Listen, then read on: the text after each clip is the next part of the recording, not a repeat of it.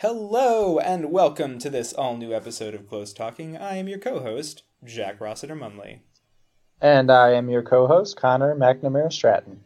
And this is the podcast where we read a poem, talk about a poem, and then read the poem again. Today, our poem is Armor by Sharon Olds. And quickly, before we get into our discussion of that, our bi-monthly polite request. We have at times called it a plea, but that seems a little bit dramatic. So, yeah, kind entreaty to leave us an old rating and review over on the iTunes store, also known as Apple Podcasts, because those ratings and reviews, number one, warm our hearts, and number two, help the podcast get lifted up that old algorithm, and it helps us find new listeners. So if you've got a second and you have a couple of kind words to spare for this old hunk of cold poetry podcast, we sure do appreciate it.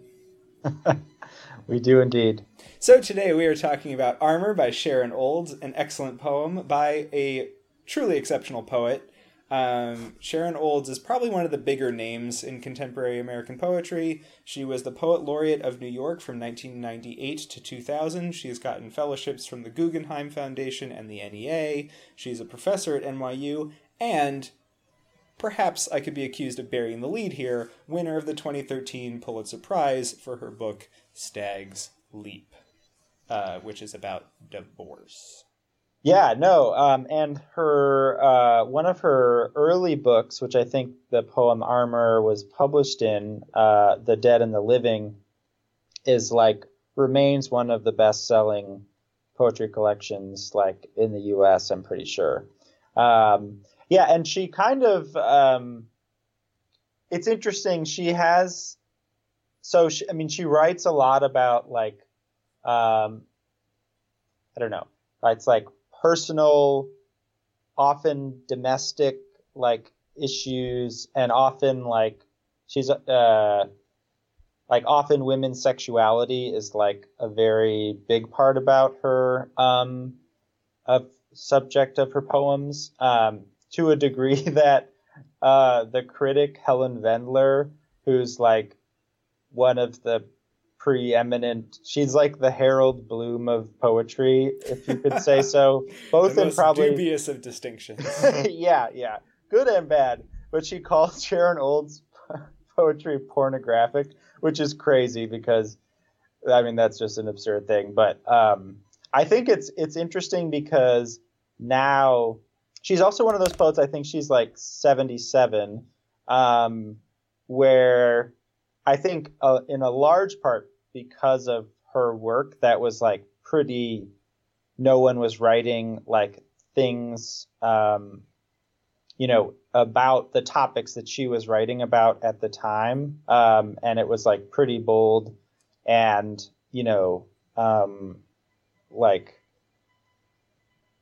I think risky work or whatever, now feels it's not as, her poems are no less powerful, but it's not sort of I think as taboo as it might have been, when she was first publishing, which was, I think the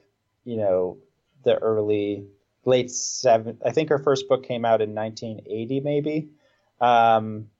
And so, yeah, but I think that it's not as taboo in part because of the incredible quality of her poems, but also the fact that she kind of forged ahead unflinchingly writing about these topics, and now she's canon, so it's all the younger generations of poets kind of have permission where she had to make the permission for herself in a kind of way. And as you noted, there was clearly a huge audience for the type of work that she was doing, so it kind of added on to the fact that there wasn't a voice like hers out there, in that there was also a hunger for that voice. And as you so rightly noted, her influence is evident in just the landscape of poetry that has come since. Yeah, it actually reminds me, and then we should get into the poem, but I just saw, and I think you did as well, the great movie Little Women, which I'm currently obsessed with. And there's that line, because Louisa May Alcott was in her own day kind of like a version of Sharon Olds of writing, about women and about issues that were, traditionally not thought to be the stuff of novels or whatever. But there's the line in the movie that's like, I think it's between Amy and Joe, and it's like, Joe's like, art reflects like what's important, and then Amy's like, I think art can confer what's important, basically, like it can. And writing about the domestic or writing about women is a way of making those issues like important, not just like holding up a mirror to the world, but being like, this is the mirror that you should be looking at, kind of thing. Absolutely. So shout out Little Women. I love Little it. Women. So good.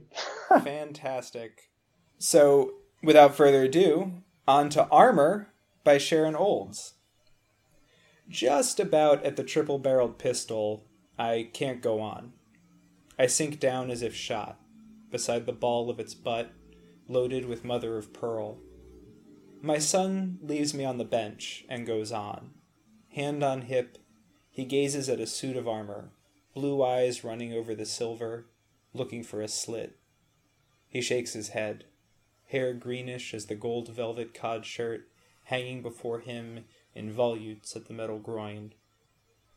Next, I see him facing a case of shields, fingering the sweater over his heart, and then for a long time I don't see him, as a mother will lose her son in war. I sit and think about men. Finally, Gabriel comes back, sated, so fattened with gore his eyelids bulge. We exit, under the huge, tumescent jousting irons, their pennants a faded rose, like the mist before his eyes. He slips his hand lightly in mine, and says, not one of those suits is really safe. But when we get to the wide museum steps railed with gold like the descent from heaven, he can't resist. And before my eyes, down the stairs, over and over, clutching his delicate, unprotected chest, Gabriel dies and dies. Whew. I'm so really good. into this poem. Mainly because I like how it is a very kind of straightforward and easy to grasp scene that she goes so many places with, because in a little break from our last few episodes that have been a little bit more out there, we can actually, I think, do a little bit of a play-by-play in this poem. The basic narrative is like a mother and her son visit the armor exhibit at the museum. Yep. And the mother speaker doesn't like it, and the son does. I mean, that's also the... In the simplest terms, I think that is, that's the overview. Like, mother and son visit armor exhibit, have different experiences. Yep, pretty much. But I like the kind of subtle ways that she teases out the different layers of complexity of what's going on for her during that visit, because I feel like there's also a lot of attention paid to what is going on for the son as well. And I think that there's a version of this poem that just focuses a lot more solely on the mother's experience. And yes, it would be reflecting on what her son is doing, but I like the amount of attention that's paid to giving us a hint at what she thinks he's thinking about, and how caught up she is not only in her own reflection, but in like trying to penetrate and think about what he is getting from this experience. Yeah, I think that's really right. Yeah, this poem is so good because there's so many dynamics to the mother-son relationship that are kind of being got at, like on the most kind of basic like level, like a theme that's being explored is just kind of like masculinity and like the way that like boys are raised to glorify violence and see this like, you know, the suits of armor, the guns, all this stuff as like cool shit. And that like that's, you know, kind of like the height of, you know, being a man or whatever. And it's kind of like on, you know, one level is like the speaker, the mother is like watching, you know, her son basically be buying into that like before her eyes, basically. And being, yeah, and just having a lot of feelings about it, which is really interesting. That idea about sort of witnessing her child taking on, I guess, social ideas of masculinity and its relationship to violence, or just the way that masculinity is performed, is something that she explores in a couple of her other poems as well. One of the really famous ones is Rite of Passage, which is this scene at her son's like 7th birthday party where he and the other boys are sort of talking about who they can and can't beat up. And so that's sort of a theme that runs through it, but I think this is a little bit more of like a pointed examining of that topic. Yeah, no, I really think you're right. And it's it's the way that it, you know, like, what you were saying about like the straightforward scene, like I feel like that's so important to this poem and does so much work because basically like, you know, you can think of this poem as like, it's like point A to point B to point C to point D, and each like thing is like another object that the son is like looking at, and then like as he sort of approaches each thing, there's like a new like dimension or layer that the mother like either feels or witnesses or something like that. So like in the very beginning, it's like you get the pistol and she's like, all right, I'm out. Like this stuff is not for me, you know, like I don't find it interesting and like it's brutal and whatever. And then, you know, like, you know, the sun goes on and then is like gazing at the suit of armor, like blue eyes running over the silver. So there we don't quite, we're not quite like to the sort of thematic core, but we're like, the son's interested in it, the mother is not.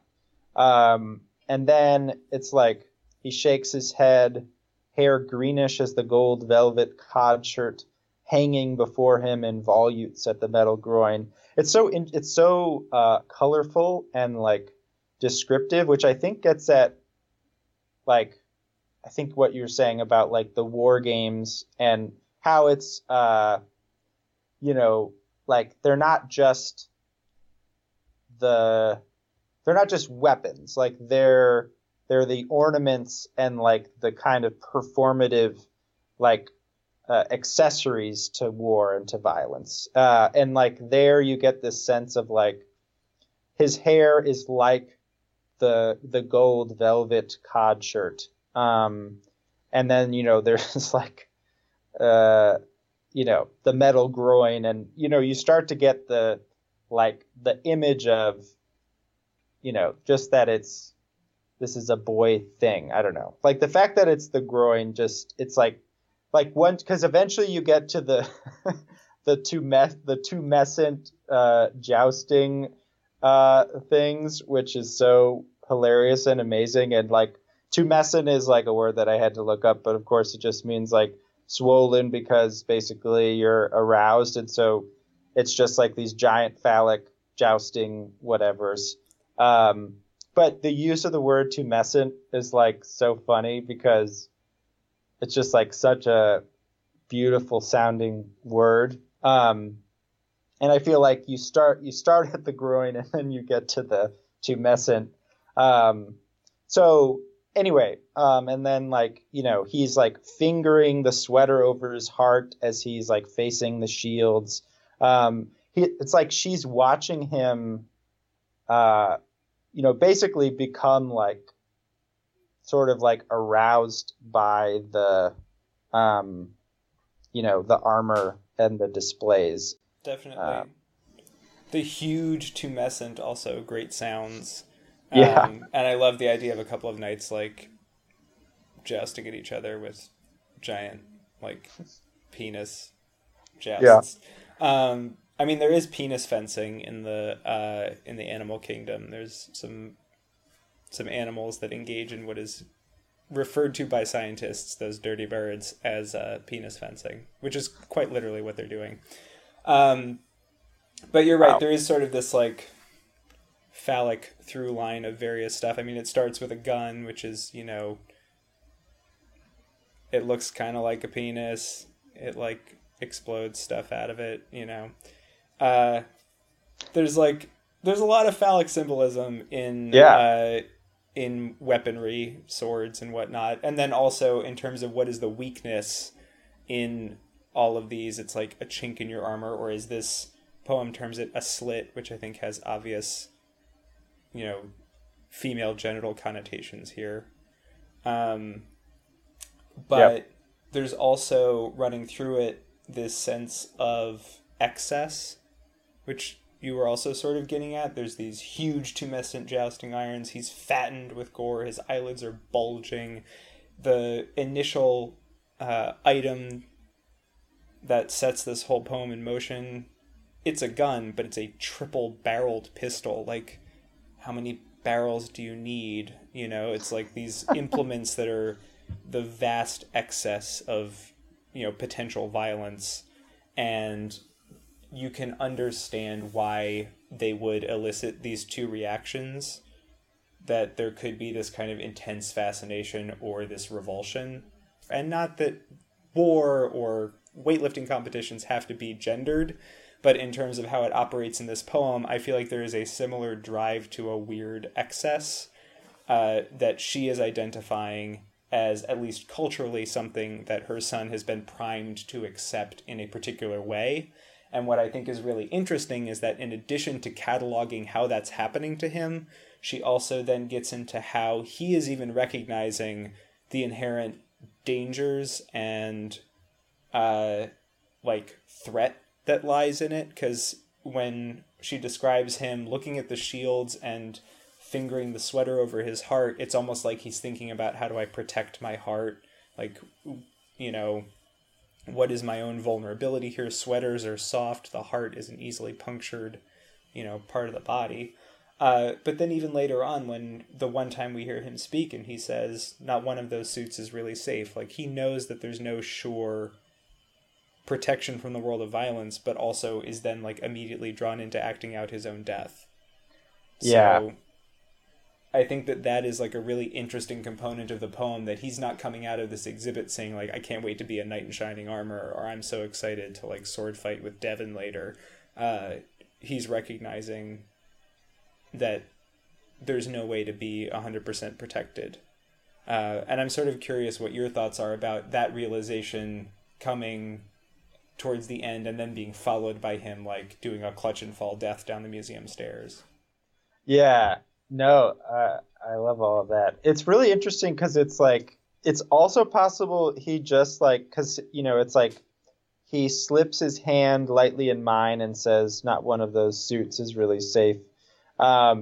It's almost like there's also a way to read it where like he gets it, but like what he really is perceiving is like that his mom is like, this fucking thing is stupid and I'm stressed about it. And he's like placating like, oh, like I know it's all silly, but then it's like clearly he's so wrapped up in it that he immediately is like doing that thing where you're just like, oh, I am slain, in the Shakespearean sense. And like, I don't know, which I certainly have done, and it's sort of like enjoyable to have that dramatic like, oh, like you're crumpling to the ground and you're clutching your heart. And I definitely have the home videos to prove that I did that as a child.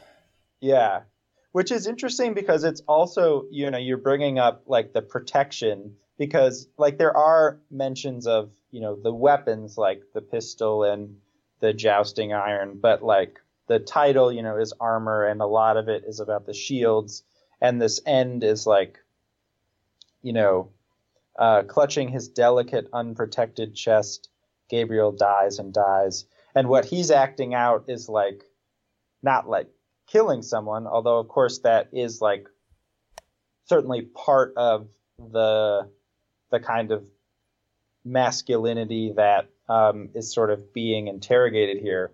But it's like the dying part that is also the glorious or like fun thing. And which yeah, I don't know. It's interesting. And it's also like the other parts that are interesting are these like two moments that are like pretty intense, like that are these like similes that happens. One is at the beginning and the other is at the middle, where just about at the triple-barreled pistol, I can't go on. That's how it starts. I sink down, line break as if shot, you know, beside the ball of its butt loaded with mother of pearl. So she's like, you know, she's like, the simile is like, I've just been shot because I'm so disturbed I'm so hurt by like seeing the pistol, and it's offensive to me to the degree of like, you know, being shot with an actual bullet. And then there's this other moment where like she's sort of watching him go from thing to thing, and then he like disappears for a while, like, you know, down the hall or whatever. And then it's like, and then for a long time I don't see him, as a mother will, and then there's another line break, lose her son in war, which is like another very not like off topic simile, but like a quite extreme, you know, worry and like image to give, like, to, you know, to compare watching your son go, like losing sight of your son down the hall of a museum being equivalent, like making that equivalent to losing, you know, your son in war, which like I think are, you know, deliberately, of course, you know, it's a simile, obviously, like the poet and the speaker understand that she's not actually saying that that is as bad as the other, but there's these interesting parts where the imagination, like it's the other part, and especially how it ends with her son, you know, reenacting his death, is like, and I'm curious what you think of this, is like, it's not just that she's like, oh, my son has like, you know, sort of absorbed and is interested and is performing this kind of masculinity that I find problematic and disturbing, but also because of that, like he's now vulnerable in a way that he wasn't before, like because he like has that you know, like that sense of himself, like that makes him like, you know, maybe more prone to like later on in life, in the extreme case, actually enter the military or something like that.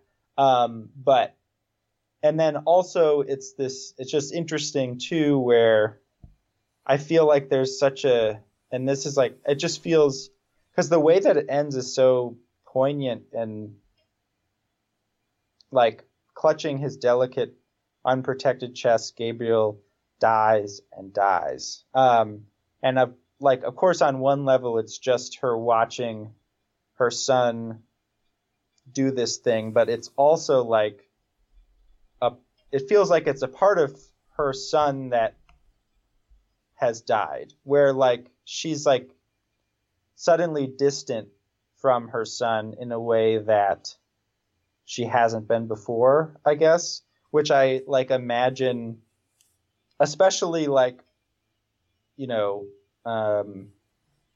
for a lot of mothers, you know, who like haven't like been necessarily socialized, like obviously in this masculine way, whereas fathers may be like, you know, right at you, like, you know, go get him, like make sure if he punches you, punch him back twice or something. Obviously that's not good parental advice, but you know, there's certainly that trope of the dad like reinforcing and being, you know, maybe the prime socializer of the son to like be this kind of to think of being a man in this way. That like when a father would see this perhaps, or that kind of father, it wouldn't be this moment of like it would be a moment of familiarity, like like, but now there's this kind of like, now my son is like not just a kid, like he's like a young man or like a boy, and is like, and that's like, I can just imagine, it feels like in this poem is like a real loss for the mother, because she can no longer relate to him in a particular way.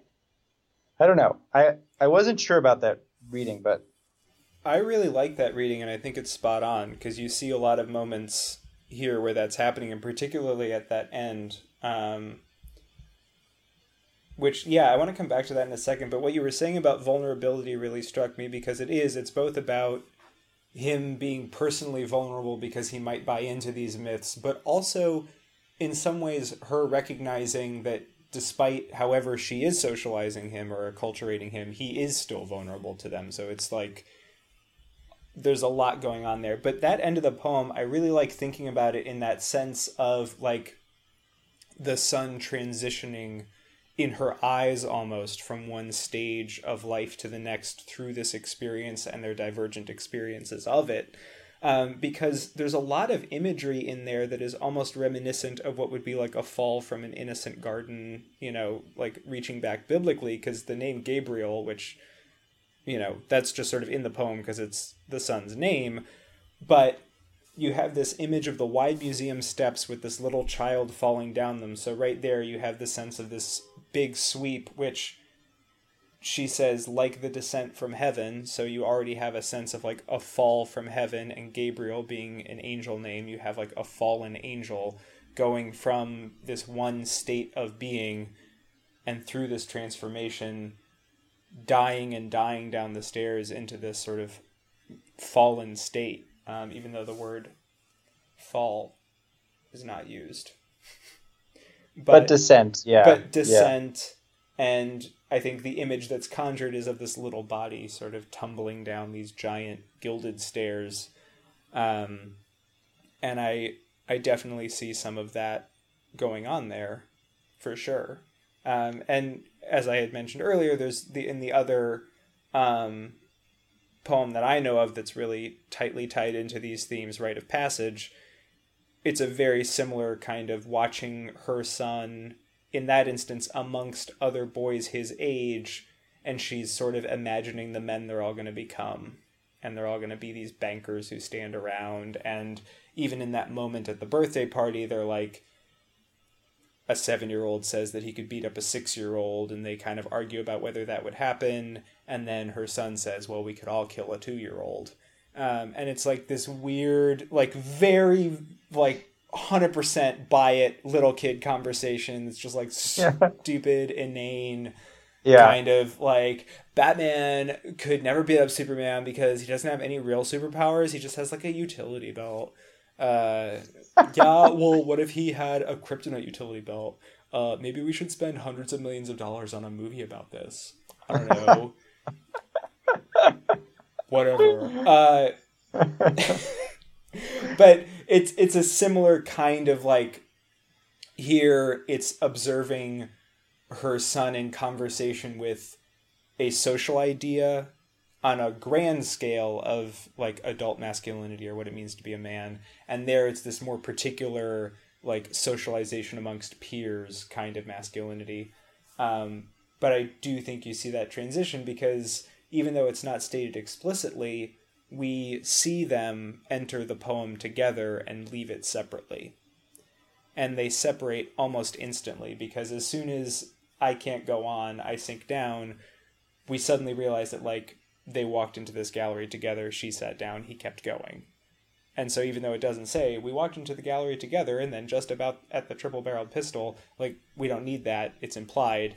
But the fact that we can see her sort of standing at the top of the stairs watching him fall away from her at the end, I think really does, on just like an image level, align with the reading that you posited. And you're right, this could, with like a traditional male figure, you would imagine, or like a traditional father relationship, this might be this moment of sort of like bonding or recognition, whereas it is not in this case. Yeah, no, I think that's really right. And I think we're like, one part that I also really love is a part that I think starts to clue, basically is the big cluing us in to that theme of the poem, which also is like a great, I feel like, moment of poetic craft, because it's kind of like a turn where this moment right after he leaves, and then it's like, as a mother will lose her son in war, I sit and think about men, which that moment is so amazing for so many reasons, because it's like so simple. It's probably the shortest sentence in the poem. It's not even like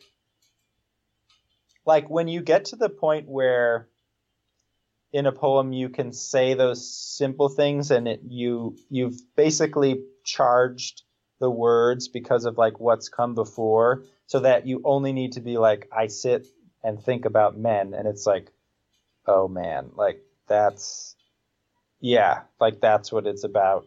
But like, to your point of, you know, how you're describing like the excesses of, you know, like the armor and the things in the museum, you know, it's not just like, as you're saying, the things themselves are excessive, but also the language of the poem is flowery, like it's extravagant. You know, you have greenish as the gold velvet cod shirt hanging before him in volutes at the metal groin. You know, like there's a lot of you know, and then later, you know, you have like you know, railed with gold, like the descent from heaven. There's this big language, and this moment is like, I sit and think about men. The language is very paired and not embellished and plain. And I feel like it's also the moment where narratively is the kind of turn where he leaves, and it's like, what will he come back as? And it's like, he comes back sated. He's like become like the man boy, like that that he's been like absorbing through this armor stuff.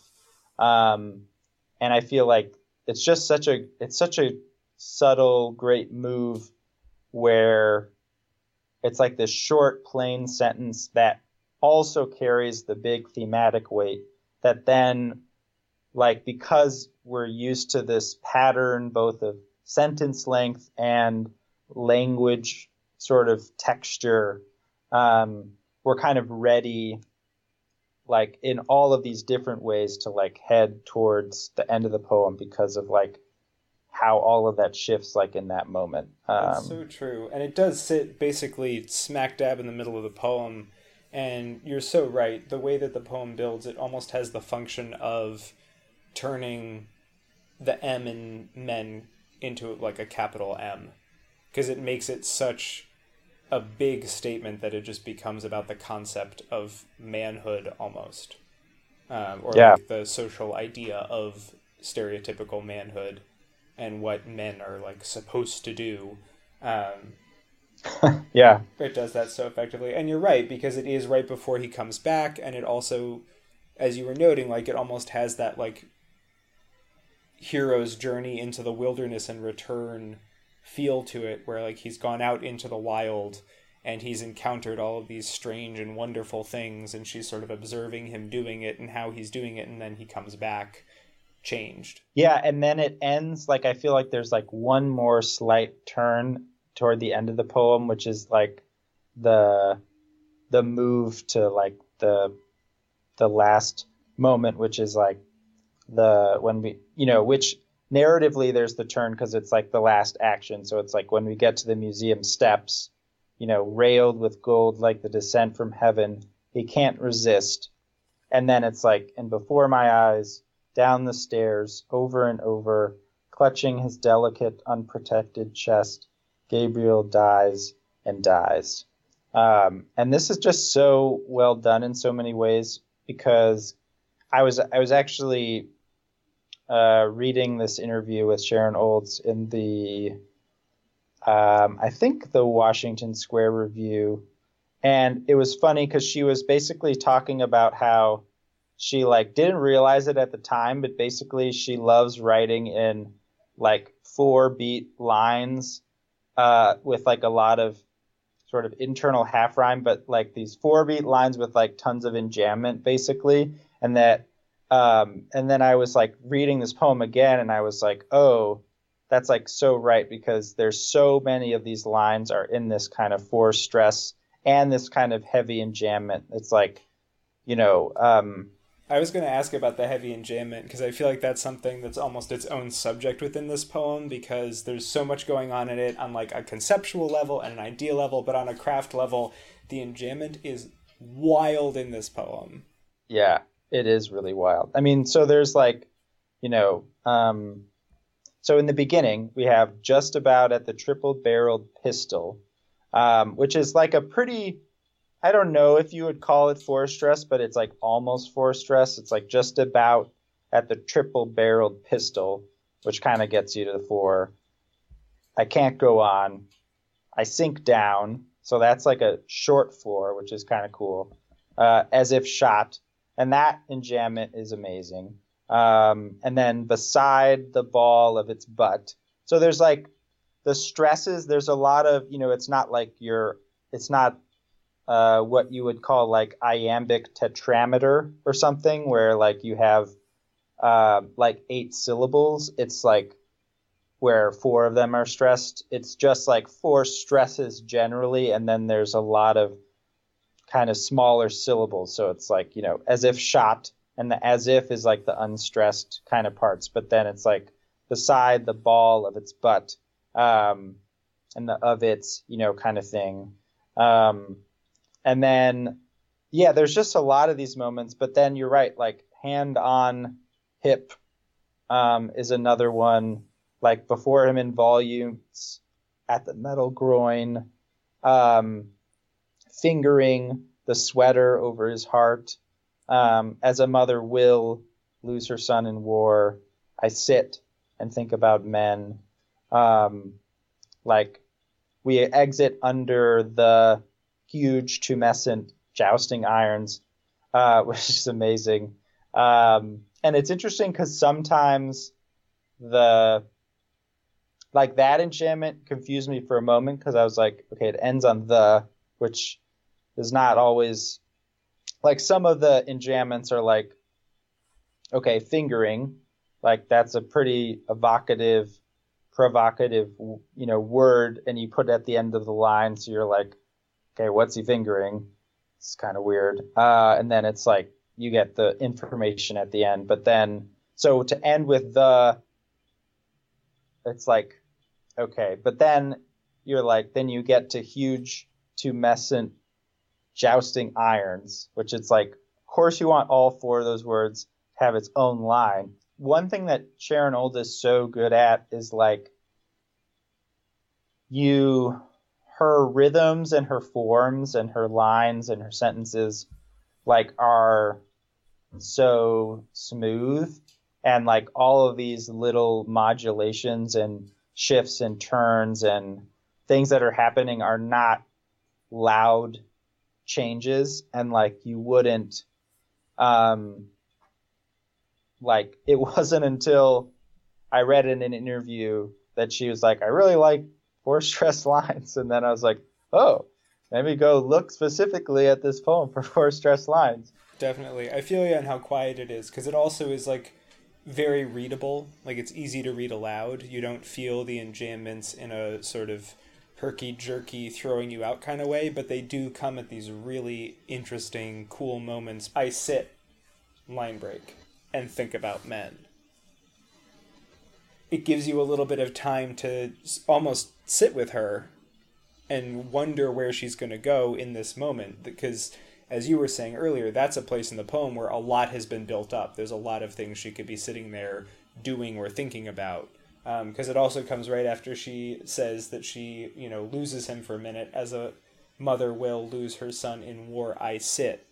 Is she about to like frantically try and find him? I, on first reading, wasn't sure if this was like, oh, is this the story of like the time I lost my son at the museum and then had to find, like I feel like there's a little room for something like that, but no, it's like everything's fine because it's not actually like war. Everything's perfectly safe. She knows that he's in this gallery. It's not like he's really lost. He's just lost from sight temporarily, and she's thinking about men. And I like the way that those bigger enjambments hit, but don't feel like oppressive. I mean, I guess it's just obviously masculinity has been fucked up for so long, but it's funny knowing that I think it was like, so it came out in the book that was in 84, so it must have been before that, but it's like I grew up and we grew up like when the violent video games were like the whole thing, and everyone was like saying things to this effect about video games, and it was just interesting to see like a poem from before that time basically saying it's just like an evergreen aspect of life that has different textures, but like is and obviously like in the choice of the being in a museum and focusing on this armor, it extends the kind of comment and the kind of thought to a much greater span of history, because it's like these aren't like sniper rifles from like World War II or whatever. No, I think that spread of history is really important because it's both reaching back to the Middle Ages has a very particular gendered context to it, because it is like damsels in distress and knights in shining armor is like the go-to princesses and heroes tropes that are thrown around a lot, and particularly the way that that was portrayed in media for a very long time, particularly in the same era that produced a lot of the classic westerns that were more so than these films like fundamental to shaping 20th century American masculinity. But you also have all these like knight in shining armor tales and the umpteenth retellings of Robin Hood stories, which I know were a big deal for me when I was a kid, but like they also reinforce very particular ideas about gender and violence. And I think that on one level it is presenting all of that and sort of showing the ways that this has always operated, but it also functions as this really neat reframing of how you could look at or think about violence, which is a whole other aspect, because along with the way that society often has portrayed, either through art or through,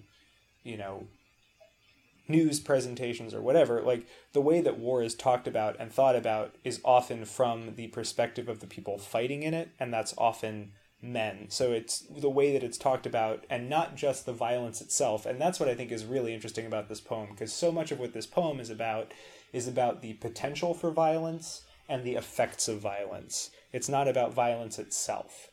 And so much of the way that war is portrayed, particularly in cinema, but even in literature, is it's about the sort of being in the violent space itself. And And some of the very best reframings of war are not looking at the fighters, but looking at the impacts on civilian populations, which are usually women and children. There was a really good PBS series called Women, War, and Peace, and there was a second series of it that was just done recently. The first one came out, I think, in 2011, but it was sort of based on this premise of looking at conflicts through the impacts they had, not on the people fighting in them, because if you go to find a documentary about World War I or World War II or the Gulf War or Vietnam or any of these other conflicts, you're going to find a documentary that tells you the story of like the battle strategies and the generals and the soldiers, but it's also about all of the displaced people and all of the sexual violence that accompanies wars and all this other sort of stuff that is in many ways just as big a story, but it's the one that goes untold. And the same way that when you go to an exhibit in a museum of suits of armor, the story that is often not being told there is that just the existence of that exhibit is this particular kind of fetishization of these various objects, as you were saying, conferring power on them as art, but also admiring the beauty of them as a spectator has a certain, there are implications to doing that are easy to overlook. And I think that that's something that this poem does really effectively, is provide that alternative framing to that experience. Yeah, I think that's a really, really good point. Because I was just thinking, like, the other thing this poem does so well is, like, connect the two, be a connective tissue, like, where oftentimes, as you were saying, like, these narratives of male violence are so, want to think of themselves, like, by itself.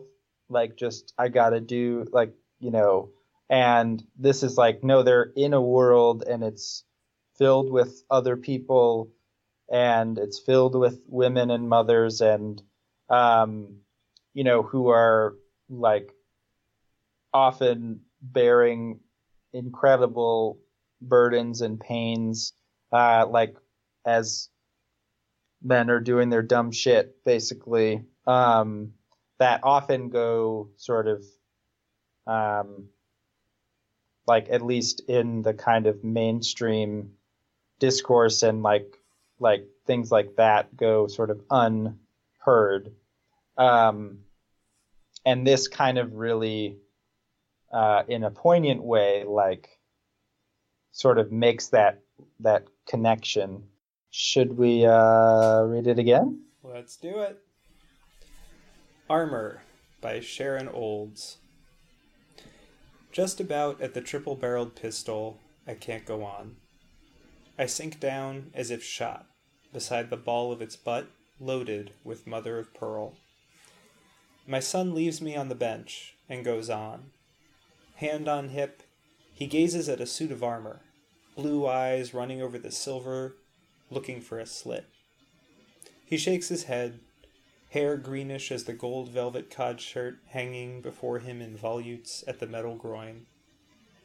Next, I see him facing a case of shields, fingering the sweater over his heart, and then for a long time, I don't see him, as a mother will lose her son in war.